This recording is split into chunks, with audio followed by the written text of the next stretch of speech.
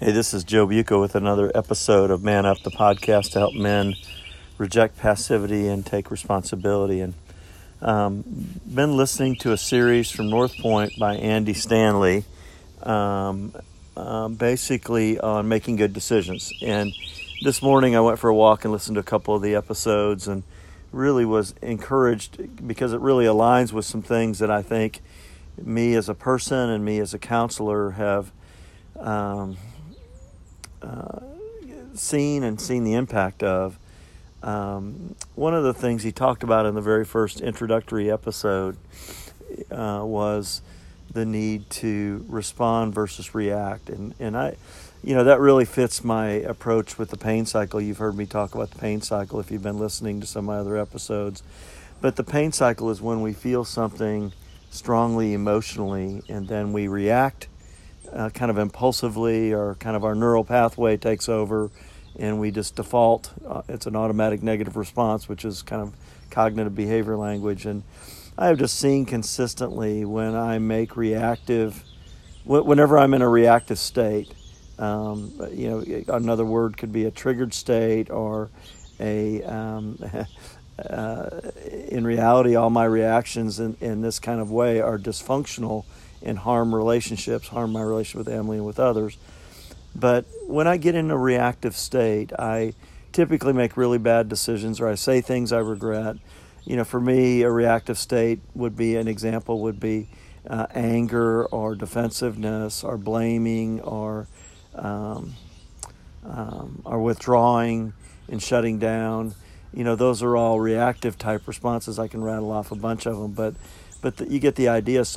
But for most of us, for most men in particular, we don't realize what we're feeling that's causing us to react. We just kind of, before we even know it, we're in this reactive power-up state. I recently got a situation I think I mentioned it, but with a subcontractor, or with a contractor that we hired to do some flooring, and I kind of went into it already kind of with my guns out.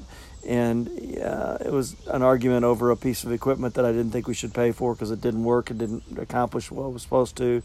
They didn't get it returned on time. And I got pretty upset when I went to square away the bill because he still wanted to charge me for it. Because initially we'd agreed to rent the machine, but kind of the understanding was if it works, it'll help. Then he went on to charge me additionally for labor because it took more labor, and that was legit. But, in the end, if they would have taken the machine back anyway, I was rather frustrated. I didn't feel heard, didn't feel like he was listening to me. I felt lied to. I felt cheated. There were a number of things that were happening. And when I felt those things, I began to power up. And actually, my buddy Reggie was with me and tapped me on the leg and helped me calm down. I think I've shared that story.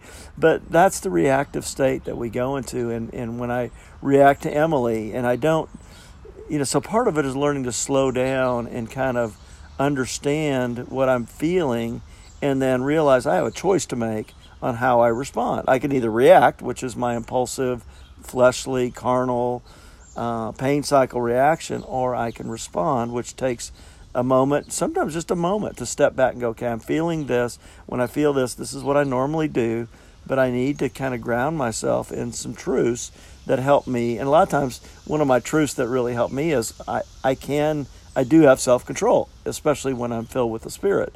I can control how I respond right now. I can control my reaction if I'll slow down and understand what's evoking it or provoking it. So anyway, I just want to throw that at you today, to when you are in a reactive state in a way that's going to harm or hurt relationships or make a bad decision, don't chase it down with continuing to make bad decisions, but slow down and kind of think through, okay, I've got a choice to make here. And actually, for Christians, I think it's especially valuable because actually I can surrender that moment to the Lordship of Christ, and I can ask the Holy Spirit to fill me and give me a Spirit-filled kind of fruit of the Spirit type response versus a carnal, fleshly response, which is reacting in anger or, saying something I regret, or accusing someone or blaming someone.